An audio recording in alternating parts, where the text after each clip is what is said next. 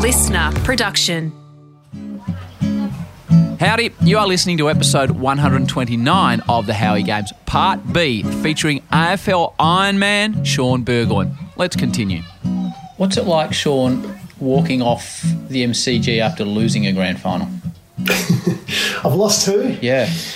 One by a world record margin. So how was that? It was Geelong's premiership. You lost by, what'd you lose by? 119 points or something, 117 points. Port still goalless in this last quarter, and fancy bit of footwork there. Sets up Shaun Burgoyne, the goal unguarded, and that is a beautiful finish, it has to be said. So you talk about the mental side of the game. What's it like at half-time in the grand final or halfway through the third quarter when you know we're done?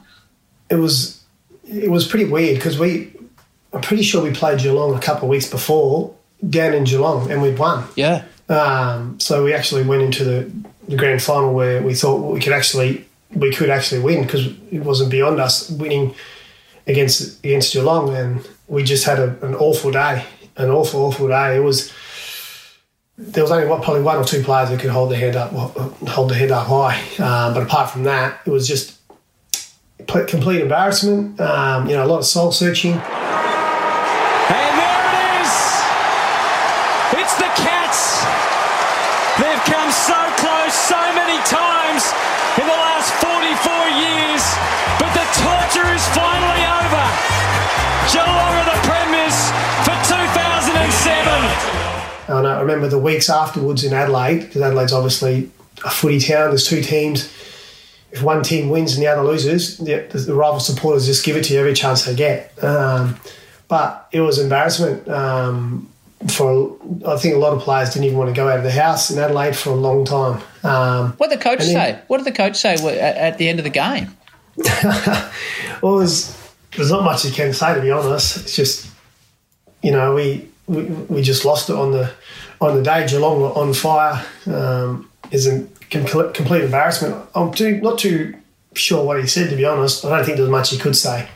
And then obviously just trying to put the pieces back together over pre-season, rebuild your confidence, because it did take a hit, and there was a lot of embarrassing moments during that game for everyone. And then, it took a while to recover from that one.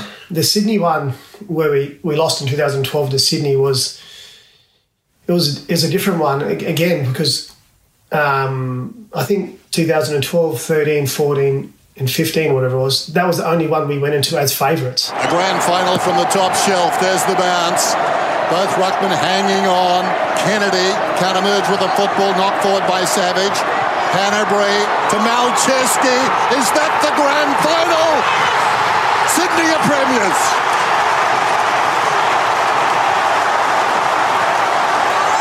What a snap. What a celebration. What a grand final. And we lost the one we favourites, but, won the ones we were underdogs. So that was a tough pill to swallow as well, because we're in a position to win the game, and so was Sydney. They obviously win, but we just let key moments get away from us. And I think as a team, we used the fuel for that to go on the next next run for the couple of years after that. So that was more of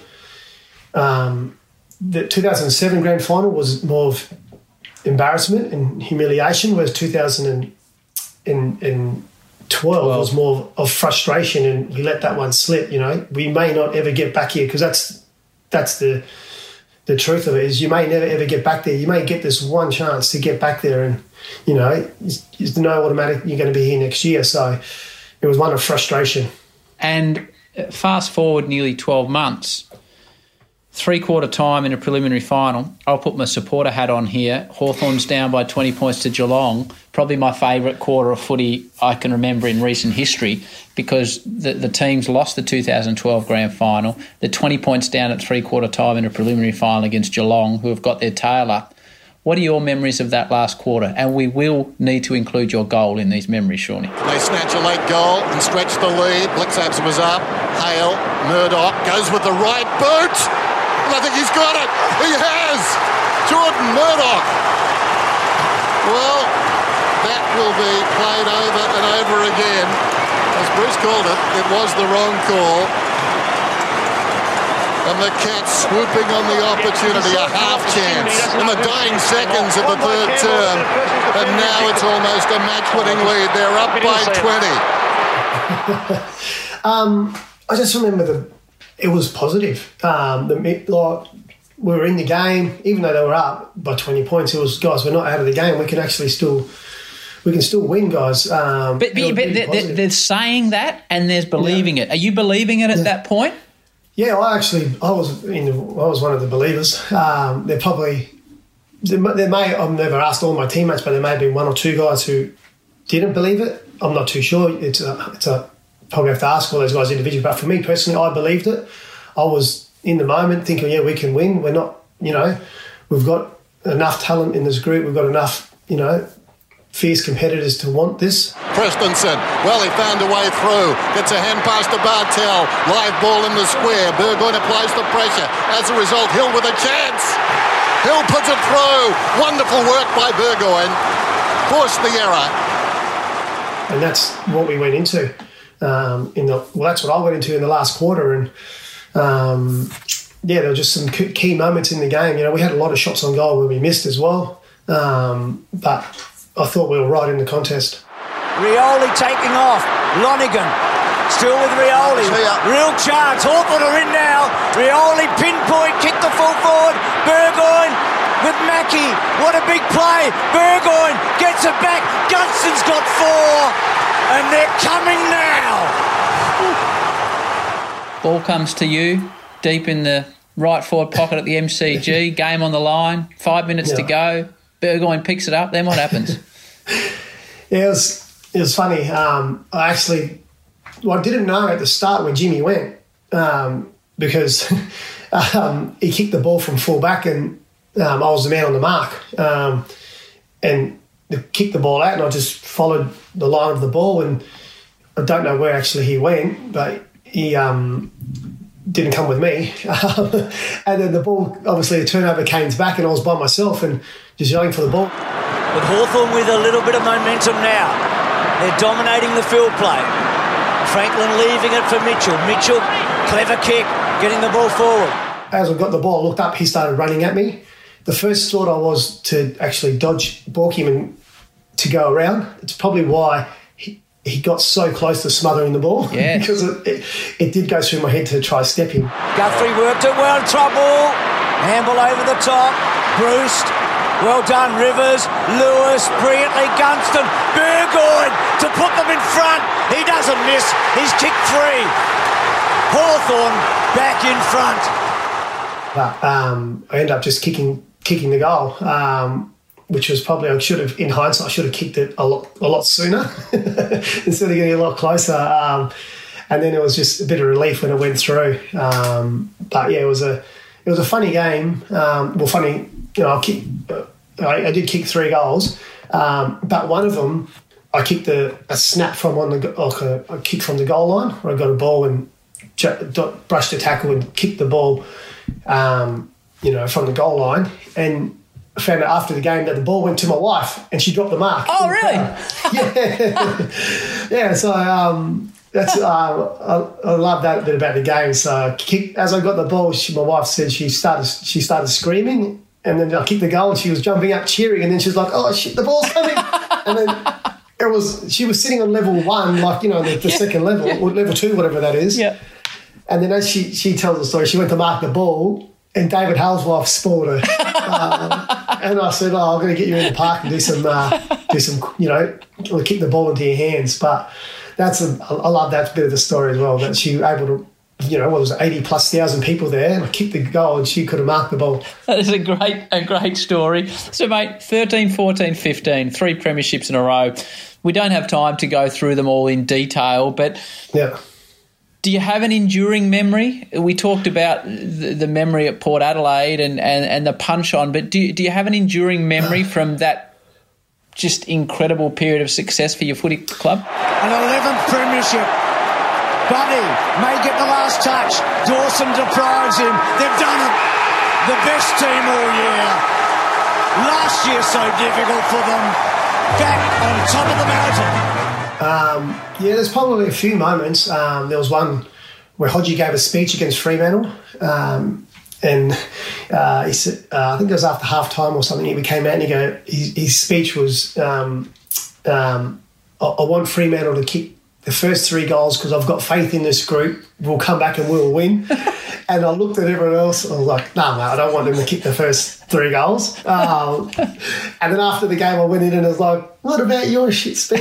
He was like, and the boys were like, yeah, what were you saying that for? And he was like, but then Hodgie, because Hodgie is always right. And he was like, well, I was right, wasn't I? We won. I said I had faith in you boys. So I love that bit of speech he gave. But then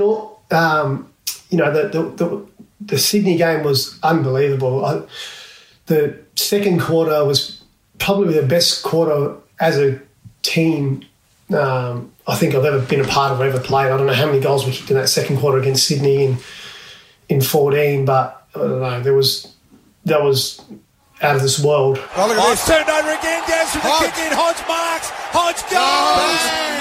What is going on here at the MCG? They've kicked the last 5. It's 68-21, halfway mark of the second term.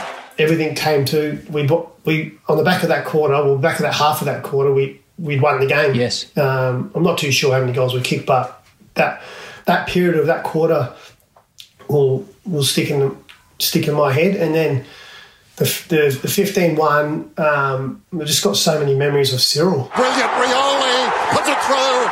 How about that for a start? His rundown on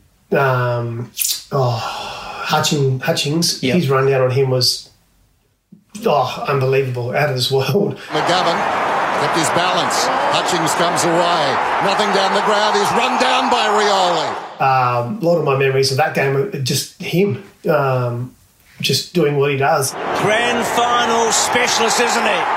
Rioli's got his second and Hawthorn are now settling beautifully. So different memories, but they all hold, each premiership has a different story to it, and what we went through as a team to get there was crazy. Some of the different stories leading into those grand finals, the whole year. So they all hold a special memory. So Hawthorn have done it. The first team in the 18-team competition to go back to back to back. They're three-peaters. You talked about Cyril. Now you get the question from my daughter, who's 10, Shawnee. You've dealt with the big penguin and he's wanting to know about how to take speckies. Now you get the pickle as she operates. Pickle. You get the pickle. Yeah. All right, Shawnee, here you go. Hi, Shaun Burgoyne, Pickle here. You're my favourite player at the moment, but we were really sad when Cyril left, like really sad, because we always liked to watch him take marks and all the stuff that he did. Who was your favourite player that you ever played with? That's a tough question. That's a very tough question.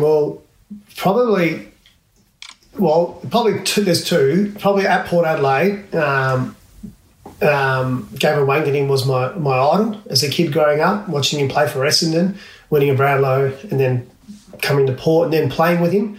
So running around with my childhood idol, who's obviously my older cousin, I loved being able to play with him. Who Essendon Team of the Century, Hall of Famer, everything, Brownlow. So he's one, and then at Hawthorn.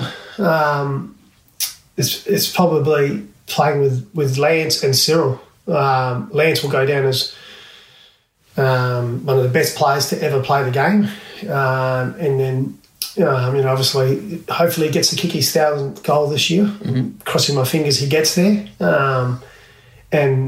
And Cyril for, obviously, everything he's done. Retiring early, being an excitement machine.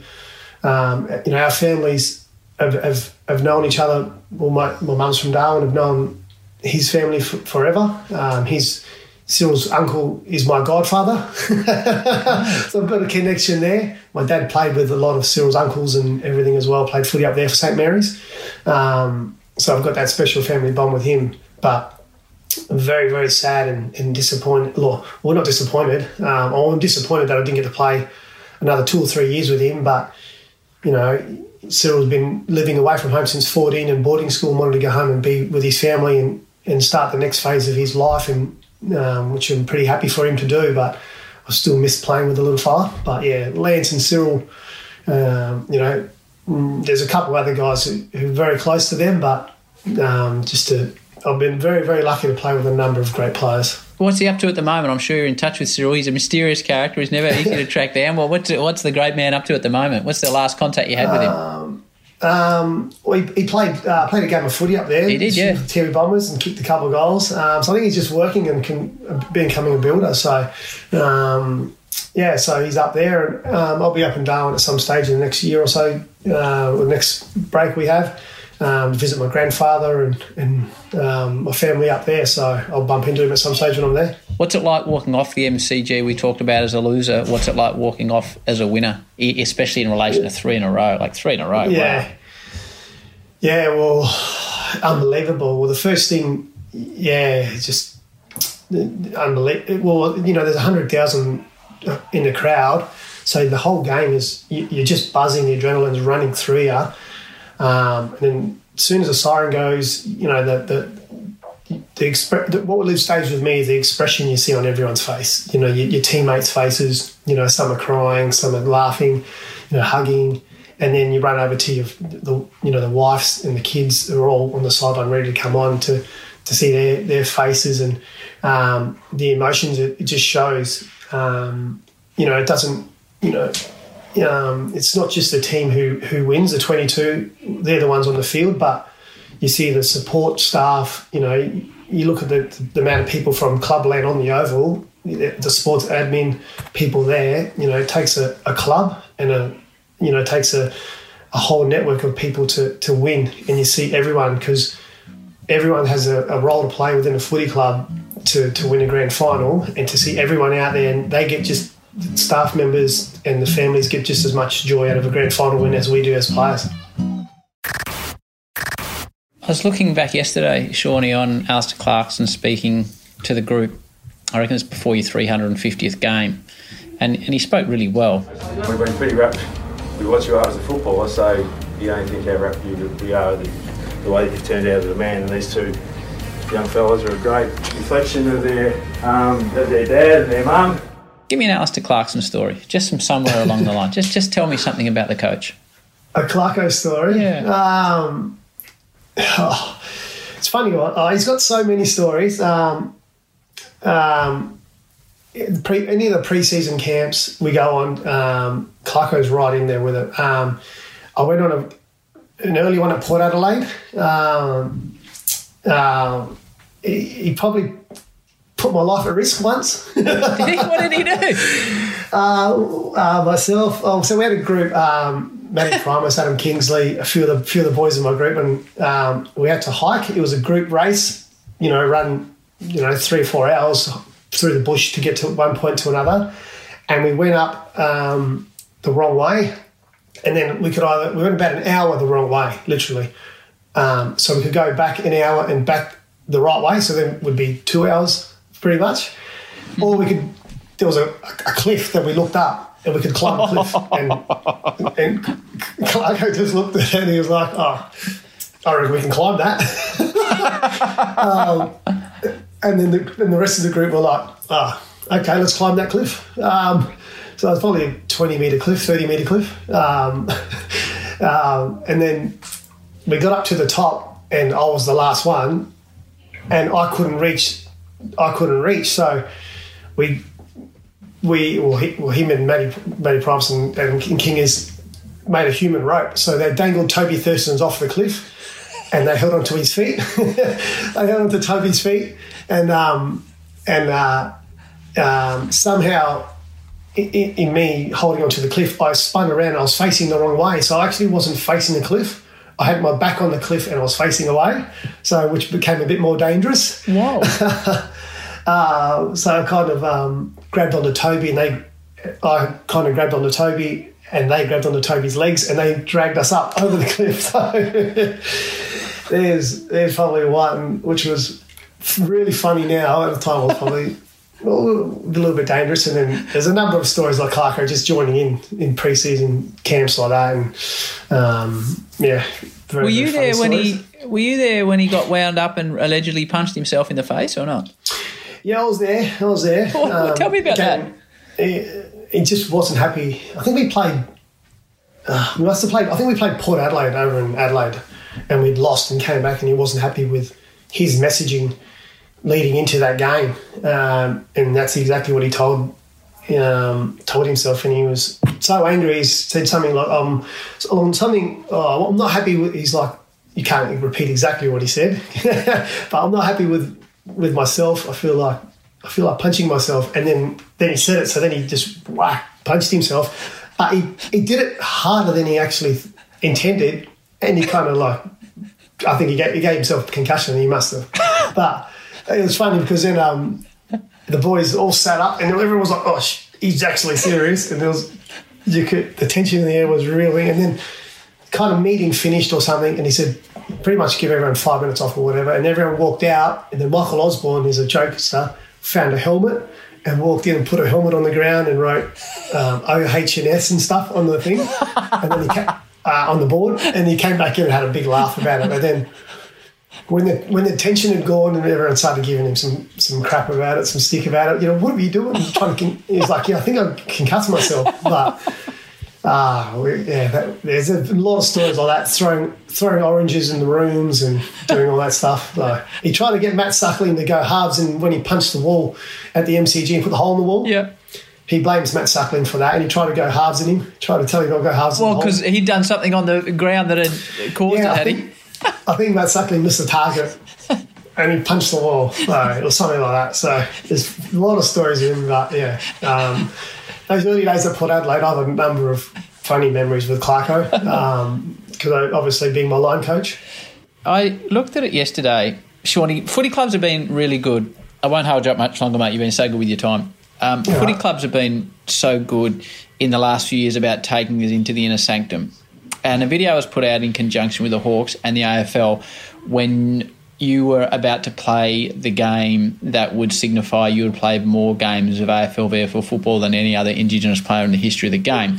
And I'll ask you how that sits with you in a moment. But you were doing a quasi, almost fake press conference, and I saw like the names that were coming down there: Wanganeen, Pickett, the Cocky was there, and Garlett, McAdam, Pearce, Stokes, Wingard, Johnson. Just these Indigenous legends just started walking down the seats of the MCG, and you didn't know, and then you turned around. It's one of the best things I've seen in footy. It is. My wife that week kept a lot of secrets from me, what she had planned, because I actually didn't know what was going on at all. Nothing. I had no idea. Driving into the club had asked me to do a photo at the MCG with the wife and kids, and then it's funny because when we were driving on the way in, we could see the traffic, outbound traffic on the Monash banking up, and I was getting angry with my wife because I was telling her we're going to get caught in that traffic on the way out, and I wanted to turn around. I was just like, we'll just ring the club and say I can't make it. Who cares? We don't need to go. And she was like, I didn't realise it. So I was trying to cancel because I just didn't want to do it. So we got there and doing like a fake press conference and a fake interview and stuff, and to see all the boys come out really took me by surprise. Some players flown in from interstate as well. Daniel Pearce came from Adelaide, and Lindsay Thomas and Darryl White came down from Brisbane. To have them a part of my journey is, we're creating family memories which will stay with us forever. And I guess it's not just your family that are a part of this journey, but several of your friends, players past and present. And if you want to turn around, you might see a few of them behind you.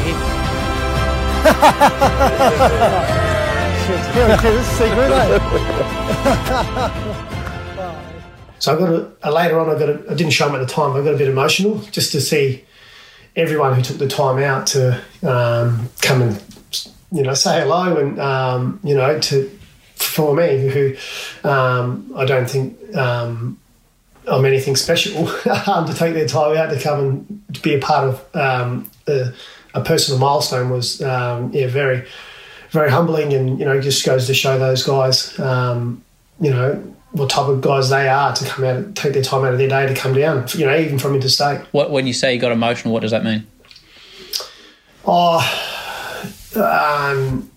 I don't know. It probably triggers a lot of things, to be honest. When I'm just growing up, never wanting to be the centre of attention, never wanted to have the spotlight. Like you're saying before, growing up and being humble, have the spotlight on yourself and to celebrate a personal milestone is probably not a good example of that. So it probably stirred up all those emotions. And then obviously thanking my wife for the stuff that she was doing, behind the scenes with the PA and the club and the AFL, organising these special things. Even the club organised Got Silk shirts. Brett Ratton pulled me into a fake meeting before a team meeting, and I was like, what's Rats want to talk about this stuff for? I don't need to be wasting my time. And then we walked into the team meeting and my wife and kids were there with all the players all decked out in white shirts, and Clarko sang a song. So Ratto did a really good job of distracting me for that. So I got emotional with that. And then day of the game, the club flew in my nephew and my cousins like Graham Johncock, Harry Miller,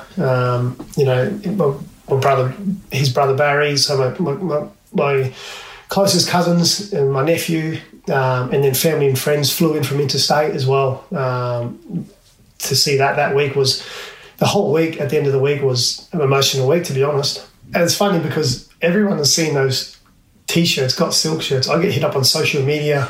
Wear those. Can we buy those Got Silk shirts? My family and friends all text me, and I was like, they only made 200. I think they only made 200 or something. But everyone wants one. So it was pretty funny.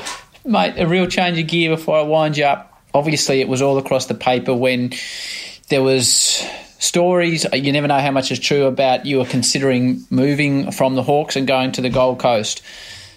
I'm not sure what you can say, what you want to say, what happened, but what's your reflection on that time? And you obviously didn't do it, so the end result of that is why, I guess. Yeah, well, obviously Gold Coast made an approach to me to put a multi-year contract in front of me, obviously a couple of years playing and a few years working. To be honest, at a lot more money than what I'm getting as well. And then it was a big decision, especially when you come into the end and an opportunity like that, which doesn't come around too often. No. At 37 years of age, or 36 years of age, I actually forgot how old I am, to be honest. What's the best decision for me and my family going forward? And I'd only ever been to Gold Coast, to be honest, to the beach, and so we actually needed to actually find out. And there were no guarantees from Hawthorn as well at that stage. And then go up there and see, actually, can we live there? Can we, uproot ourselves again? When I first came to Melbourne, I only had 2 kids. One was a newborn and one was 3 years old, the 2 boys, and now I've got 4. Could we go there? And after going there and getting all the information presented to us, about, what's going to take and require to live there, and then then obviously getting a deal from Hawthorn, we decided the best thing for us and our family was to stay here and play for Hawthorn and finish my career here. And we had to make the best decision football-wise and family-wise. Everything was to stay here with Hawthorn, which is a club I love and it's my club, and I want to finish my career here. But how close did you get? Well, close enough to go there and check out some schools and real estate. Yeah, that's pretty close then, isn't it? Yeah, it's pretty close because you can't make life-changing decisions without having all the information presented to you, and then you make a responsible decision. So it was close, but Hawthorn's my team, and I wanted to finish my career here. And I probably had a feeling deep down I wanted to stay, but I needed to make that decision, and it's a family decision to make with the kids as well. So. But I've made the right decision to stay with Hawthorn and finish my career here.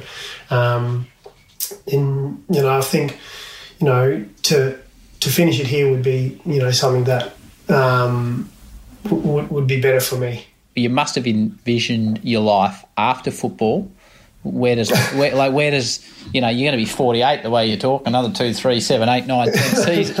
But what's the next thing you'd like to do with your life after dedicating so much of it to football, Shawnee? To be honest, just be more involved with my kids. Obviously, I'm going to work like everyone, work, and then just more involved with my kids. I really want to be at all their trainings. I want to be at all their games. You know, I want to be a part of it. I don't know if I'll ever coach any of their footy teams or basketball teams or anything, but I want to be a part of it. I do help my son's footy team. Help pick up the cones, help 1 or 2 drills here and there, but take more of an active role in their lives and be a part of, I know they're growing. That's probably where I envision myself. Obviously get employment, but being at everything at the moment. So I try to be that now as well. Try to get my stuff done. I'll try to rush home to get there for school pickup if I can, to pick them all up one by one. Just follow the little route we go, through the back streets, so you stay off the main roads. So that's probably where I'll be heading. It was wonderful. You did a couple of games, and we did at least 1, maybe 2 games together when you came in and did Triple M football, and I was sitting there calling and you were doing special comments, and you did a really nice job of that. Do you enjoy that side of life? Very different than media. Yeah, I do. It's fun. It's actually challenging as well. To commentate a game or special comments, to paint a picture for people who are listening so they can make their own minds up what's actually happening on the field is something that is exciting, and I did enjoy it, and you guys do a really good job.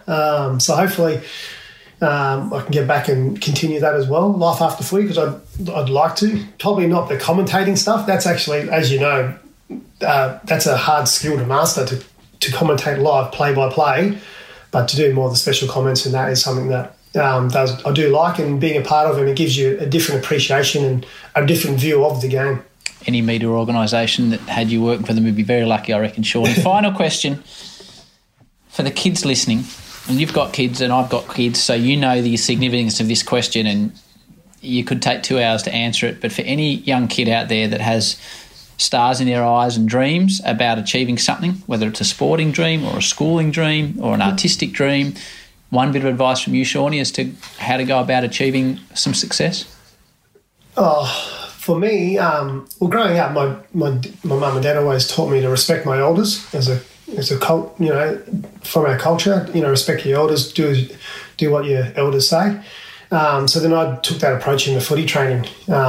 Whatever my coaches said, they were always right. I try to do what they told me, even from a young kid, under 10s, 12s, 14s, 17s. I try to do what my coaches wanted to do. They're obviously passing down their knowledge, whether that be at suburban level or senior AFL level. They've got a lot more knowledge than you as a kid, and that's exactly what I try to do, is do what they told every single time, and just practice. Practice growing up in Port Lincoln, walking to and from school. We had a football. We'd walk and try to kick and hit that Stobie pole, or in Victoria you call them light posts. Yes. Is that right? Yes. Yes. South Australia with Stobie poles. So I used to try hit that Stobie pole. Used to try dribble the balls through people's driveways as you walk past the houses on the way to school and home. So I always had a football in my hand. Always, before and after school. I probably slept with my footy as well, in the bed. Probably most kids do that. So probably 2 things. Yeah, listen to your coaches and just practice. Shawnee, it's been a treat for me to chat with you. Thank you for being so generous with your time, and may everything that you want from here happen to you going forward. You've made a lot of people a lot of happy memories in footy clubs, both at Hawthorn and Port Adelaide, so may it continue. Thanks for having a chat, mate. No worries, mate. Thanks for having me. Oh, I hope you enjoyed the story. I hope we all got it in there with a very quick turnaround. Thanks to Shaun for being a star of the game and a gentleman to boot, and for helping bring the mighty Hawks a 3-peat. Das, tight turnaround. Well done, big boy, getting it out. Until tomorrow with Sandy Roberts. Peace and love. And we can do it if we try. If we try. If we try.